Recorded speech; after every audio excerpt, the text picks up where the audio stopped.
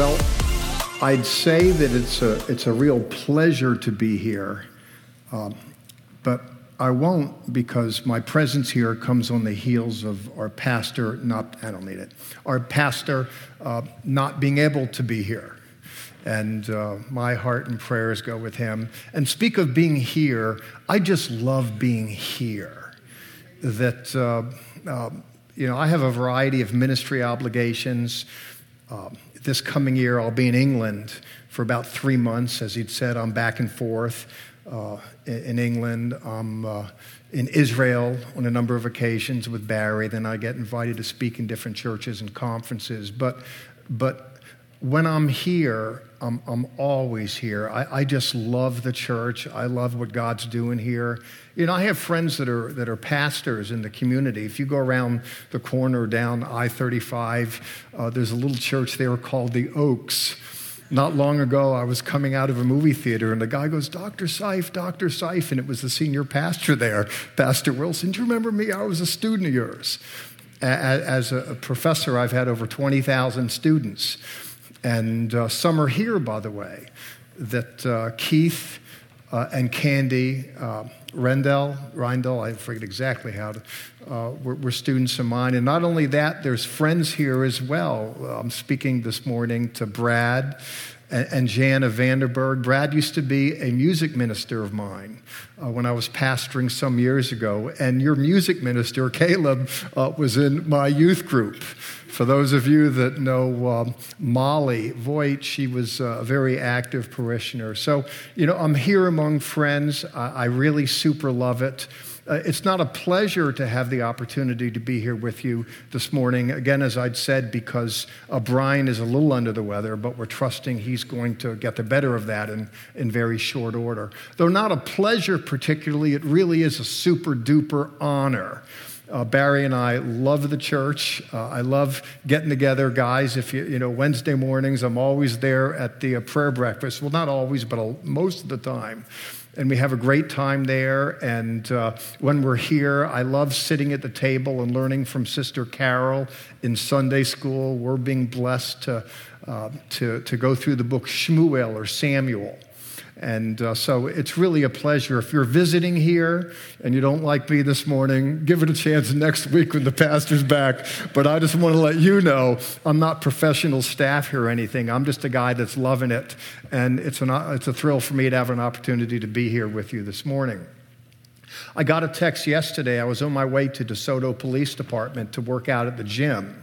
When I got word that Brian said, hey, listen, you're going to be around, but you have an opportunity to step up. And so as I was there for about 2 hours throwing some weights around, I was thinking, what's the overall, as I'm prayerfully sifting through, what's the mood, what's the moment?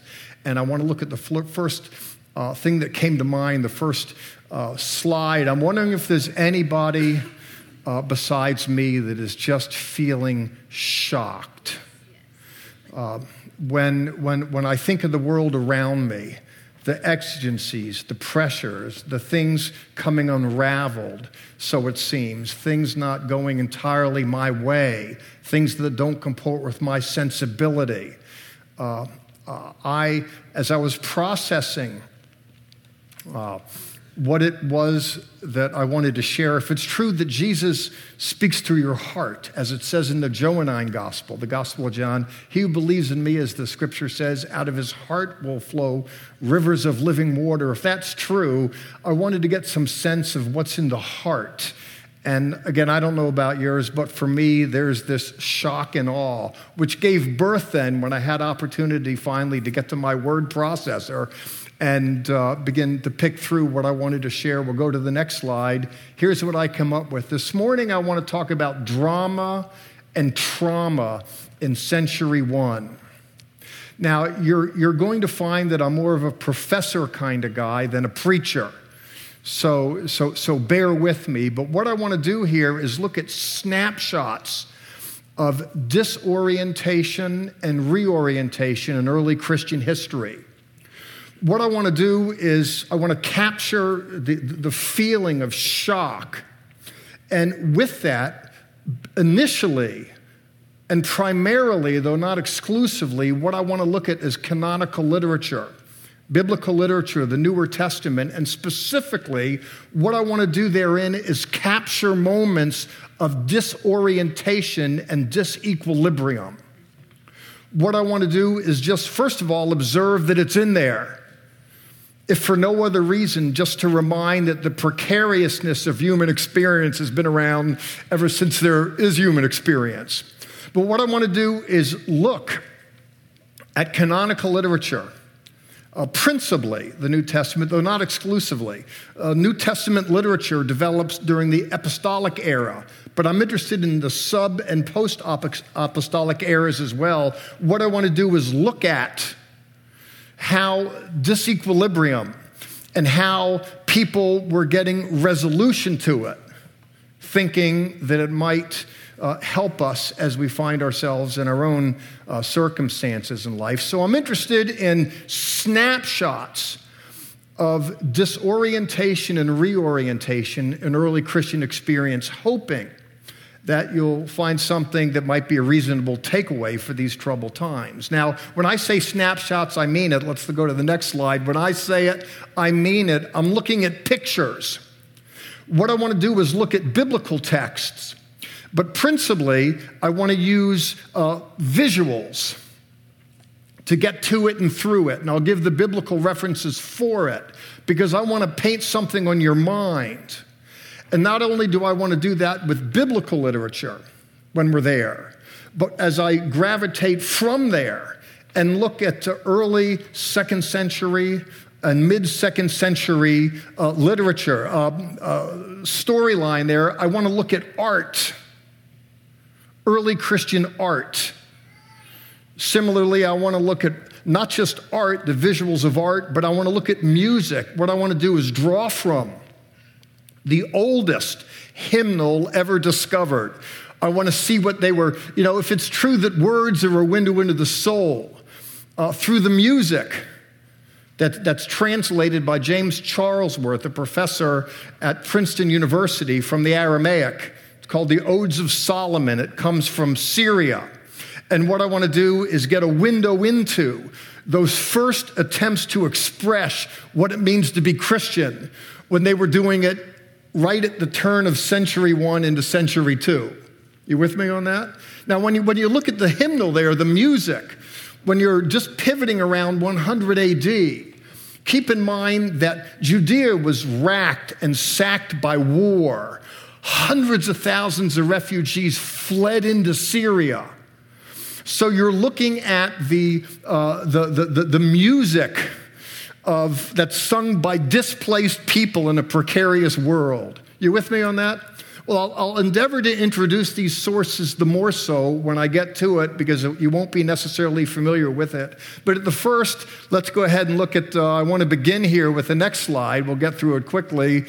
Where do we go from here? I'm interested in that. And that's the zillion-dollar question for people that are a little discombobulated. Let's go to the next. I'm interested in pictures of disorientation in the apostolic era. There's Jesus with his Talmidim, Yeshua in the Hebrew, as we call them. Talmidim means disciples. Let's go to the next. I want to look at a familiar picture here, which you may be familiar with. Very common. Da Vinci's picture of the Last Supper. Who's seen that before? Okay, it's not a first. It's a very popular picture. It doesn't abide my sensibilities at all. Personally, I really don't like it, but it's popular, so I'll go with it if I want to talk about the Last Supper. The reason why I don't like it, the least of the reasons why I don't like it, this is supposed to be a dinner meal. If you look at the windows, the sun's shining brightly. It's not the Last Supper, it's the last lunch. But there are a variety of other problems that I have with it. If you look at Passover, Passover is a Jewish Passover, a special Jewish meal.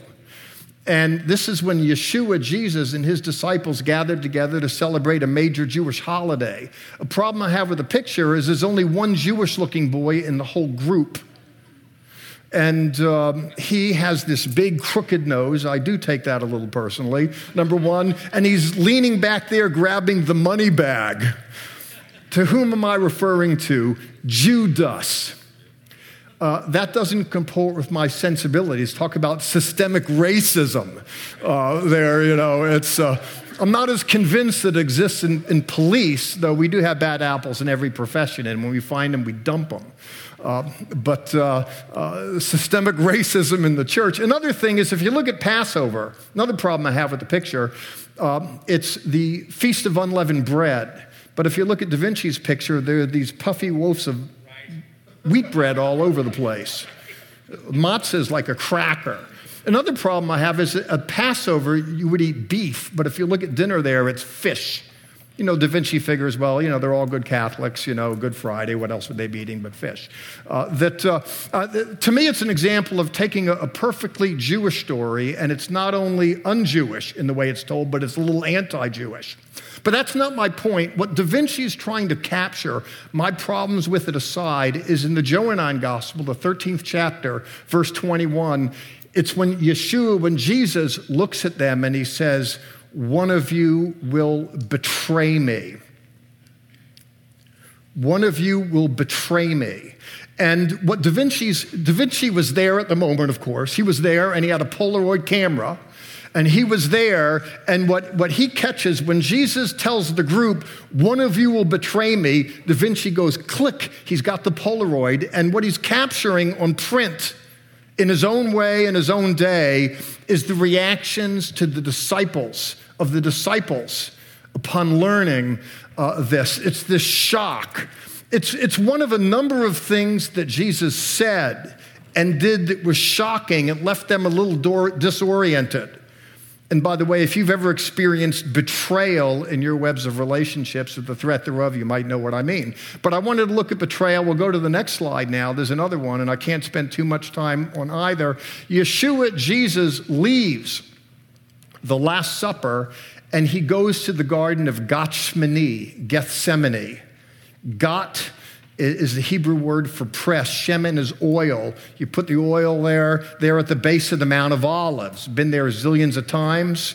In fact, they just did some biblical archaeology review, just did a gig on new discoveries down there at the garden. But you might recall Jesus is there praying. He's sweating blood. It's a real intense moment. He couldn't get the group to stay with him. It's late. They're kind of zonking out on him.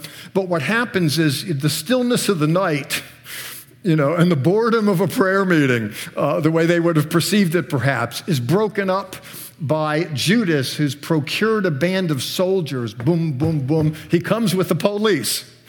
And what happens is Jesus gets jacked up by the police, subsequent to which, or in the context of which, then what happens is this guy Peter wakes up. He sees what's happening. There's chaos. There's confusion. He draws the sword, and what does he do? He cuts someone's ear off. What I want to do is look at betrayal and note that exists in the literature. And I want you to note that there are times when things don't make sense. There's shock, there's disorientation, there's anger. We find that in the literature. In the Matthean Gospel, chapter 26, verses 47 through 54, therein the story is told. It's not the only place where the story is told of the arrest at the Last Supper, but it gives a window into drawing the sword. And one of the things that we learn from this, one of the concomitants is that when Jesus says, look, Peter, put it away. This isn't the way we roll around here. It's not the way we fight this stuff. It is what it is.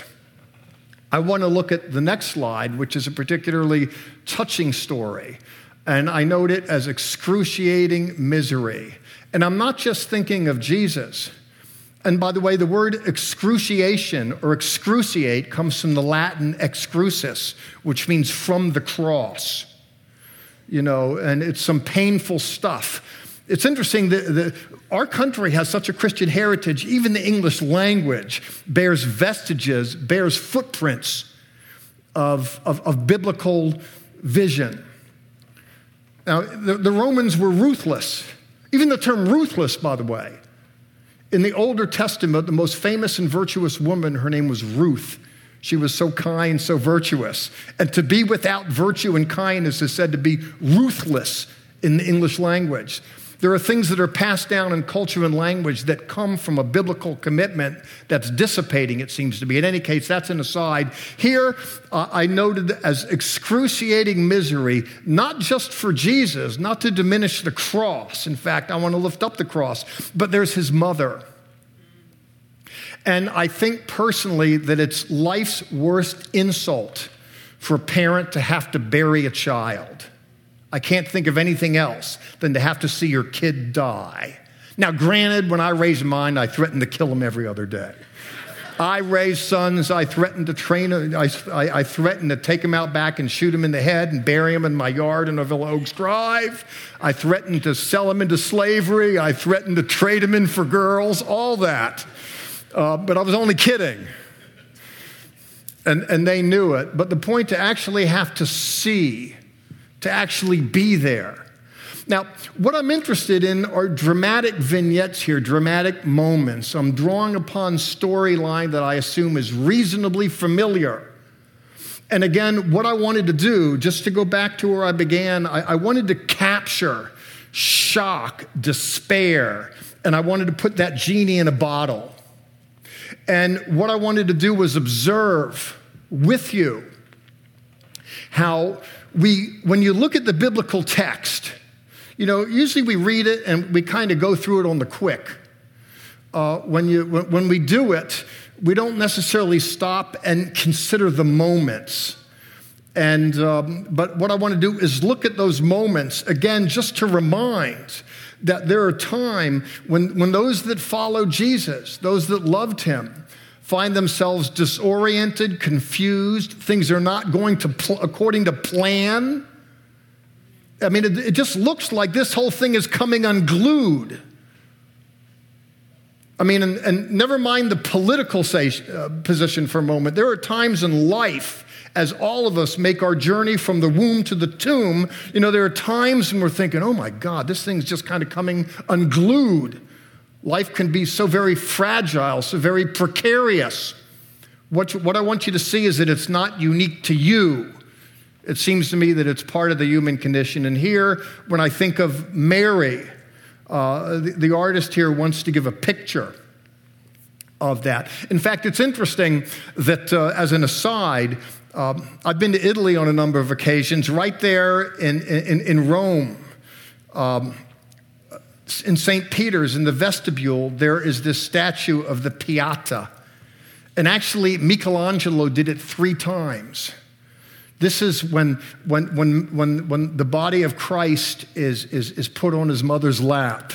And in the first one, Jesus is just kind of draped there. But then the last one, she's hugging him close.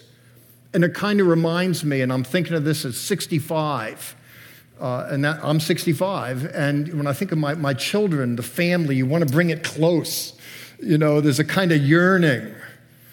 In any case, that's an aside. But here, speaking of yearning, you can look at Mary, and you can certainly see it there. Excruciating misery. Let's go to the next one. I'm interested here with dashed hopes. Now, you might recall the stories told in the Lucan Gospel where Jesus, these 2 disciples are on the road to Emmaus, which isn't far from Jerusalem proper. And, Jesus has been crucified and things are a mess and people are disoriented. And these 2 guys are walking down the road and Jesus comes up. Hey, guys, what you guys look so sad, man. What's the gig? Why are you so downcast? And they look at him and they say, man, you don't know what's going on around here? Jesus says, no, what? I'm just kind of new to the area. And they go, concerning Jesus, man, we thought that he was going to come and set things right and do miracles and fix stuff. And he says, man, our own authorities jacked him up, threw him under the bus. And Jesus goes, sure enough, can't believe it. So it's interesting, not only you're looking at a story here where people that are working with confusion, things weren't going according to the narrative that they had anticipated. They looked at Jesus and they says, baby, you can't lose with the stuff I use. That's what I'm talking about. He's a real kick-butt kind of guy. We go to fight against those Romans, and if we get injured, no big deal. He touches us, ka-ping. We just jump up like a drac in the box, baby. We're not going to lose. We get stabbed, ain't no biggie. He touches it, heals it. Well, armies move on their stomach. Where are we going to get food? Ain't no big deal. Just give him a piece of bread and a fish, and he feeds thousands. Baby, I'm going to follow that guy. Oh, yeah. All of a sudden, Jesus didn't get rid of the Romans, and the Romans got rid of Jesus. Not according to plan. Now, what happens is they're living in that moment. And Jesus is just kind of letting them have it and playing stupid. Jesus goes up to him, what's going on, guys? You look really sad. And they go, don't you know what's happened here recently? He goes, no. I mean, it happened to him. He knew, but he was just kind of playing dumb. And so the story gets fleshed out. But then finally, later on, they hunker down for the evening. They have a meal together. And the story is told in Luke chapter 24, verses 13 through 35. They have a meal together in the context of which they realize, oh, wow, this is really Jesus. This is him. And then he does a Star Trek. He kind of gets beamed up by Scotty. He vanishes. But what I'm interested in here is this moment of disorientation. I want you to see how things don't always work out according to plan. If you look at that road, it is so bumpy. Let's go to the next slide, if you will. And what I'm interested here is political confusion. And I chose a scene here where Jesus is there with his disciples. And what I'm hearkening to is Luke volume 2, a.k.a. the Acts of the Apostles. Therein, in Luke volume 1, we get to the gig, Jesus' death, his burial, his resurrection, and the disciples, okay, cool on that. He's risen. We got it figured out. If you look at the beginning of Acts, then, Jesus is there with a few weeks with these guys doing Bible study, resurrected Jesus, and they're kind of getting pumped up again, and, things are cool. Okay, we get it. You did tell us you were going to be crucified, but we just thought it was one of those parable gigs. You did that a lot. But now we get it. Yeah, okay, cool on that. It's making sense now. It's all coming together. And but what happens is, then, if you look in Acts chapter 1, verse 6, it's the last thing that the disciples say to Jesus, after which it's all prayer. I mean, you can talk to Jesus today, but the point is he ain't present. I mean, whenever two or more are gathered, he's. But I mean, Jesus is there. In Hebrew, basar, sarx in Greek. I mean, he's there in person. He's there with them, and they ask him. And okay, we get it. You're here, Jesus. Easter Sunday, my bad. We didn't see that one coming, but okay. A little slow of hearing, but we're on it now. And we got that all sorted out. The last thing they do in Acts chapter 1, verse 6, they look at Jesus and they go, look, are you now going to restore the kingdom to Israel? Translate it. We get it, love one another, parables, miracles, cool on that. But Jesus, we're here in Israel, baby. And the Romans are ruling us. We don't like the political situation. When are you going to fix this stuff? We were expecting you to fix this stuff. We were expecting you to do that. So, they asked Jesus, the last thing before it's all prayer, the last thing they ask him, they say, hey, boss, are you now going to restore the kingdom to Israel? Subsequent to which Jesus doesn't say, hey, guys, look, bad on that. Forget the Jew. It's not a Jew thing. It's a new thing. Never mind Israel. No, he goes, look, never mind the politics. If you look in Acts chapter 1, verse 8, he says, it's not for you to know when. He says, it's not for you to know when that's going to happen. God has his own timetable. He'll do it when he does it. But he says, but you shall be witnesses unto me in Jerusalem, Judea, Samaria, until the other ends of the earth. I mean, look, disciples, you can vote, but at the other end, your primary purpose is something other than the kingdom of this world. That's what he says. That's what he says. And by the way, his world was a lot more jacked up than our own. In any case, political confusion. What I want you to see is when you take a look at it, there's moments in the Newer Testament where disciples are dealing with issues, it seems to me, that are not entirely unlike our own. Let's go ahead to the next slide, if we will, please. And what I want to do is pivot. And I want to look not so much at disequilibrium, but equilibrium. I don't want to look at disorientation as much as orientation. That is to say, here I'm interested in pictures of reorientation in the sub-apostolic era. That is, in the next generation. That is, people who first experienced Jesus and they pass the torch to the next generation. Do they leave any testimony that gives us a window into understanding how they dealt with the political and personal precariousness of their own human experience in their own, to use a German expression, Sitzimleben, in their own context, in their own situation? Are there any testimonies of how they applied the Jesus story to the moment? You with me on that? Now, cool on that if we have someone around today that's, about 1,900 years old. Now, I'm 65. I'm real old. I'm somewhere between going, and gone. I wake up in the morning and smell. I'm wondering if I'm going to pick up any rigor mortis. I know that the better part of my life is in the rearview mirror and not in the windshield. It's just got to be. I'm not that old. Well, Jeffrey, you want to go back and talk to us about, 100 AD? You weren't around back then. Okay, who was? Let's go ahead and look at the next slide. I want to look at pictures. And again, remember, I said I'm interested in pictures. Oh, he didn't open the Bible once. Well, I would hope that you, in your own mind, would assess that I'm being true to the biblical narrative. That's central to my way of thinking and feeling and communicating. But I said what I wanted to do was look at pictures. Pictures at an exhibition. Now, here's one. It's called an orant.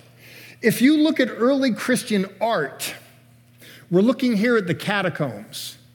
It's before 100 AD. We're looking at the catacomb of Priscilla. Now, underneath the city of Rome, there's hundreds of miles of carved passageways. And therein, there are these carved out areas where early believers met. You ever heard the term the underground church? Now, those people that were there, they're long since dead, but they leave behind text. Case in point here, pictures. And this is one of a number of examples of the orant.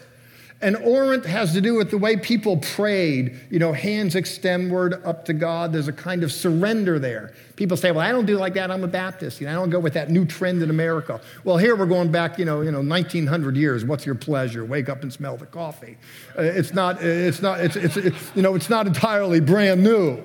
The point is, if you look at the picture of the orant, but these people that are praying that way, and I could have shown more pictures in the catacombs of this common prayer posture. This isn't a garden variety crowd that's heading off to a Benny Hinn crusade and wanting to hear. What I want to do is to give an understanding of what's behind this. What I want to do is take a trip into, as I mentioned earlier, we're looking at a text from right around the year 100 AD, and James Charlesworth at Princeton. This is, by the way, in a 2-volume set on pseudepigrapha. Fancy name, won't go into it all. A variety, a cadre of scholars got to work on translating a variety of text in a variety of language. It's historical in nature to give us a window into the ancients. And this is a hymnal. Let's go ahead and go to the next. And what I want to do is look, if you're taking references, biblical. No biblical references here. But what I want to do is just look at some of these songs that were translated by Charlesworth and sung by the ancients. The first is from 21, 1 through 3. I put 13 there. My bad. I raised my arms on high on account of the grace of the Lord, because he cast off my chains from me, and my helper raised me according to his grace and his salvation. I stripped off darkness and put on light, and even I myself acquired members. In them there was no sickness or affliction or suffering. These people are singing a song about believing that they're believing in a turnaround God who can heal people, change situations. And there's this, I raised my arm on high. I want to look in Ode 27. Again, we're just looking at songs. This isn't scripture. You know, when I think of Scripture, the New Testament, there's a Latin dictum, norma normans non normata. That is to say, the biblical literature itself is what provides the norms for Christian understanding, doctrine, and conversation. This simply is ancillary to it. It's just to give a window into how other people did it. That's all. I'm interested in Psalm 20, in Ode 27. I extended my hands and hallowed my Lord. For the expansion of my hands is his sign. And it's what comes after that I want to really drill home now. When they're praying like this, and when you look at the ancients, when you look at the depictions, not just in frescoes, as per the catacombs. I could have brought a book, but this isn't supposed to be a university class. Robert Milburn, Early Christian Art and Architecture, Oxford University Press. There's all these etchings and, just the stuff the marks they left. Here I'm just looking at fresco for the moment and a hymnal. When they're praying like this, he says, I extended my hands and hallowed my Lord, for the expansion of my hands is his sign, and my extension is the upright cross. That is to say, when they're praying like this, it's not send the miracles and the prosperity and, oh God, I need a new Mercedes. And by the way, I don't mind you being ambitious. Nothing wrong. In fact, I mind it when men aren't ambitious. But that's another story. But the point here is that when they prayed like this, they're remembering the way Jesus finished up. And there's a way that they're identifying with that. And amidst the turbulence of trying times, that apparently was central to him. Talk about lift him up and live him out. Okay, I want to look at another one here. If you look at 35:7. And then I want to get away from this, and I got some other fish to fry, then I got to get out of here. If you look, I do, because my car, I took the Jeep today, and we went to, Sunday school with Carol, her class this morning, and then Barry and I went to get in it, and the battery was dead. So I got other things to attend to. Okay, 35:7. I extended my hands in the ascent of myself, and I directed myself near the Most High, and I was saved near him. Again, there's this reaching up to heaven. Now, by the way, when you're looking at these people, these I mentioned earlier, we're looking at displaced persons. We're looking at a despised subculture that was getting beat on by the Roman Empire, that was being disenfranchised. Employment was problematic. Trying to find a life, trying to find a living. Amidst the turbulence of trying times, there were people, they're remembering the Lord, they're reaching up to him, difficulties notwithstanding. Now, if you were placing bets in century 1, you probably wouldn't bet on these people. But in case you haven't noticed, 2,000 years later, Christianity is all over the world. Guess what? We won. Amen. We beat out all the abysmal circumstances. Amen. It's like there's in Exodus, in Hebrew Shemot, it says the more they were oppressed, the more they were multiplied. There's an old saying, I remember I was paralyzed from the neck down. I had a disease called Guillain-Barré, and I learned an expression then, whatever doesn't kill you makes you stronger. I got the better of that and went up to get a black belt in Taekwondo. There you go. They didn't expect that in the hospital, now did they? But you wouldn't expect... You wouldn't have expected this to be a winning team, but there's testimonies here of people that are just pressing on with the Lord, and at the end of the day, things didn't always happen the way they wanted, but they won. And lastly in this, in 42, I extended my hands and approached my Lord, because the stretching out of my hands is his sign, and my extension is the common cross that was lifted up on the way of the righteous one. Again, it's music, but it's telling. Let's look at the next slide. I want to talk to you a little bit about the way, the way Christians applied the cross on the quick. And I'm really getting close to closing. There's an old saying, I love a finished speaker, I really, truly do. I don't mean one who's polished, I just mean one who's through. Enough already, baby. Jeffrey, I hope you're having a good time, but the snow's rising, and I didn't come here in a Jeep. I told Barry, I says, hey, honey, we're going to love it here. She says, oh, the snow, because we have another car, too. I says, no, we'll take the Jeep. It's all good, baby. And we made it, and now it's conked out. And because I was looking forward to kind of roaming around in the snow, and looking at all these worried people, but just chilling out, four-wheel driving, But, God humbled me. You got okay, thank you. There you go. Amen. I was hoping someone would volunteer. Why do you think I said that? There you go. You're the man. I want to look at some extracts from 3 individuals from North Africa. I mention this because, we tend to look at Christianity as a white Anglo-Saxon religion. I don't know where you've been from, but it wasn't born out of Washington, D.C. It came from Jerusalem. How about that, baby? And it spread all over North Africa. In fact, here, one of the persons, Cyprian, who's a writer, was the bishop in Alexandria, Egypt. And by the way, Alexandria was the intellectual center of the ancient world.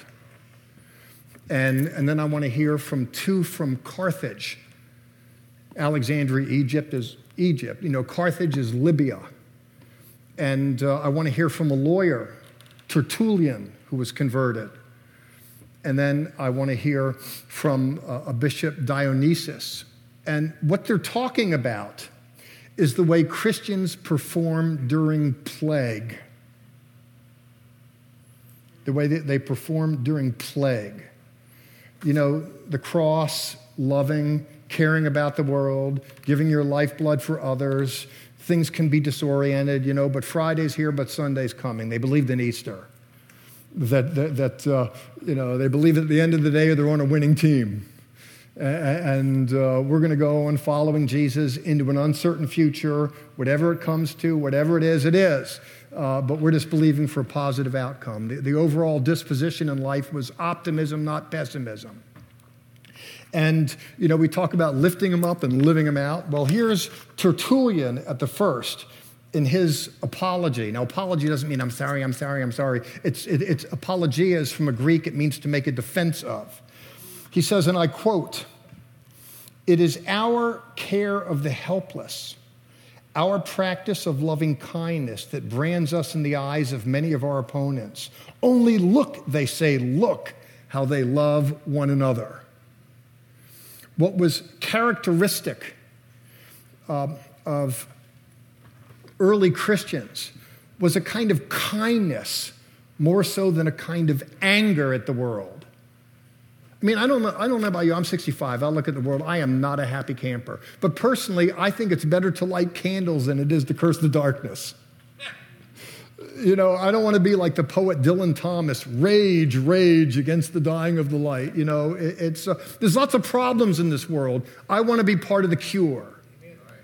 Now, for all I know, I wrote you a speeding ticket and just sitting there mad at me, and you're thinking, well, where was that grace and virtue then? Well, hey, baby, that was then, this is now. You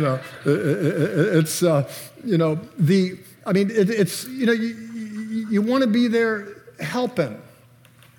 And Tertullian is exhorting, he's saying, listen, guys, this is what's definitive of us. I want you to hear from Cyprian, in Carthage, who wrote a little after that. And he's talking about a plague. What happened is Roman legionnaires were camped east in Parthia, at the eastern edge of the empire. And they picked up disease, and they brought it back with them as contagion then in the pre-modern world.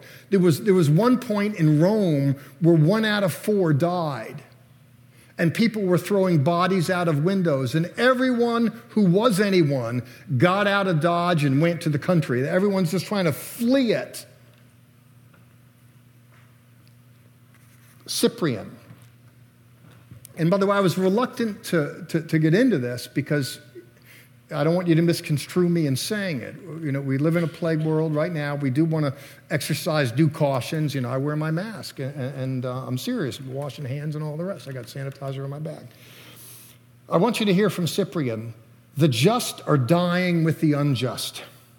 How suitable, how necessary it is that this plague and pestilence, which seems horrible and deadly, searches out the justice of each and every one and examines the minds of the human race, whether they will care for the sick, whether relatives dutifully love their kinsmen as they should, whether masters show compassion for their ailing slaves, whether physicians do not desert the afflicted.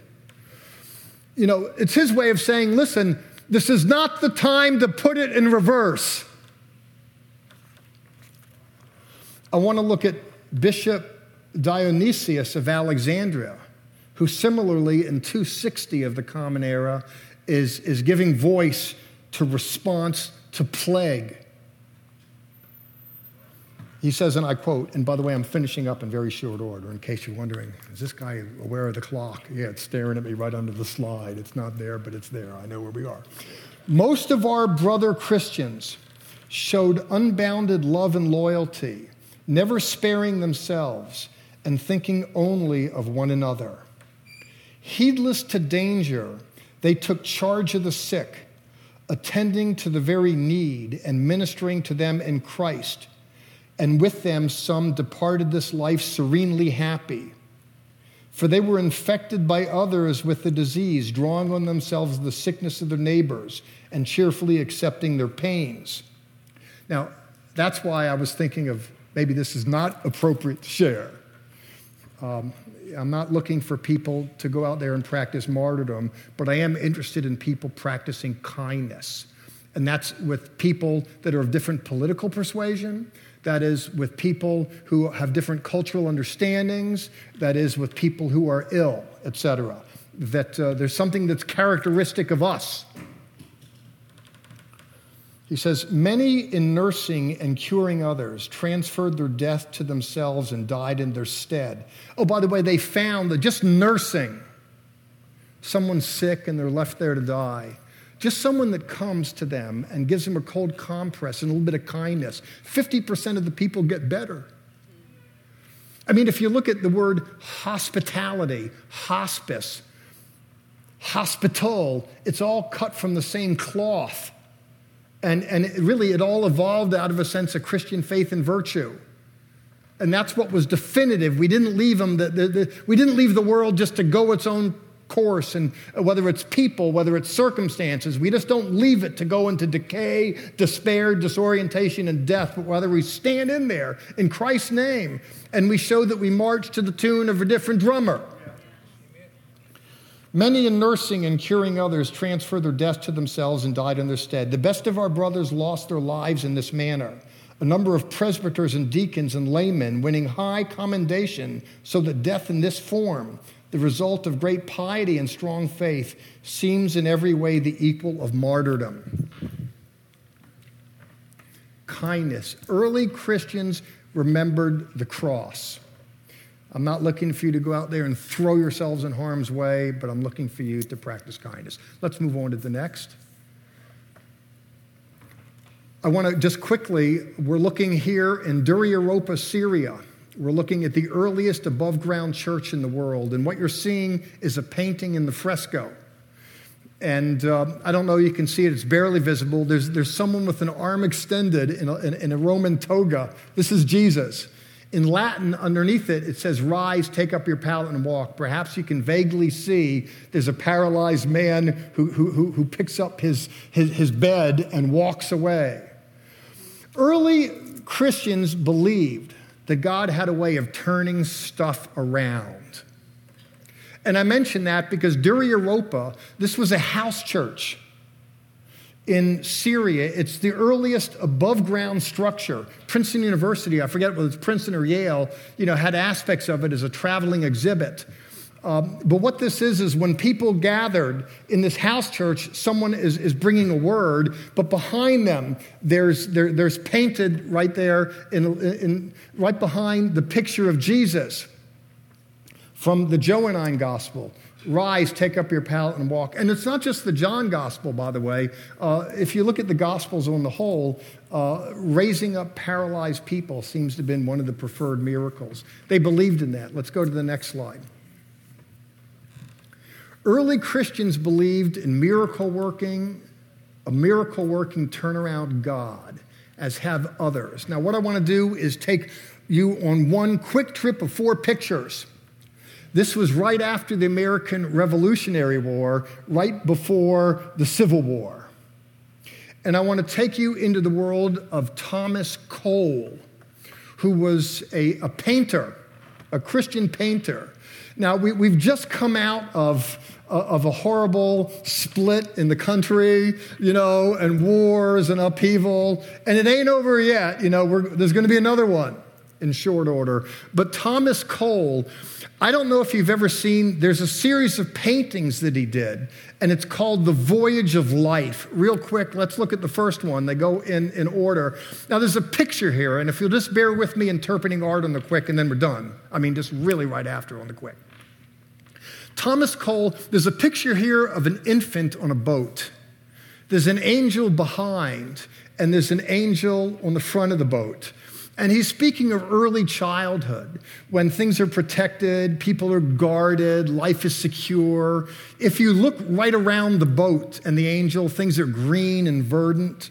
You can see darkness, dark shadows, and crags and cliffs behind. There's a kind of darkness, but there's a sense in which he wants to articulate that in youth, particularly in early life, individuals are more or less sheltered from all of that. The bad stuff's there, but there's a kind of shelter. I want to look at adolescence now. We'll look at the next slide. Therein, you can see we don't have a child on the boat. What we have is an adolescent. We have a teenager who tells the angel, hey, you can stay on the shore, and the adolescent grabs the rudder. I can take this. I can go with this. Here's where I'm going. Now, there's a kind of enthusiasm. There's a kind of pushing off on the religious aspect of it there. And I got this. I'm going to do this. And it's a season in life that's marked by a kind of self-confidence. The word confidence comes from the Latin confides, which means with faith. There's this kind of brazen disregard. There's this optimism. Now you can look there in the clouds. There's a castle-like picture.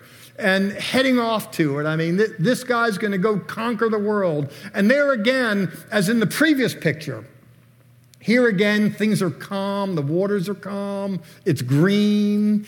All is well in the world. Now let's go to number 3, midlife. Now this is the midlife. You talk about the midlife crisis. Here's our boy.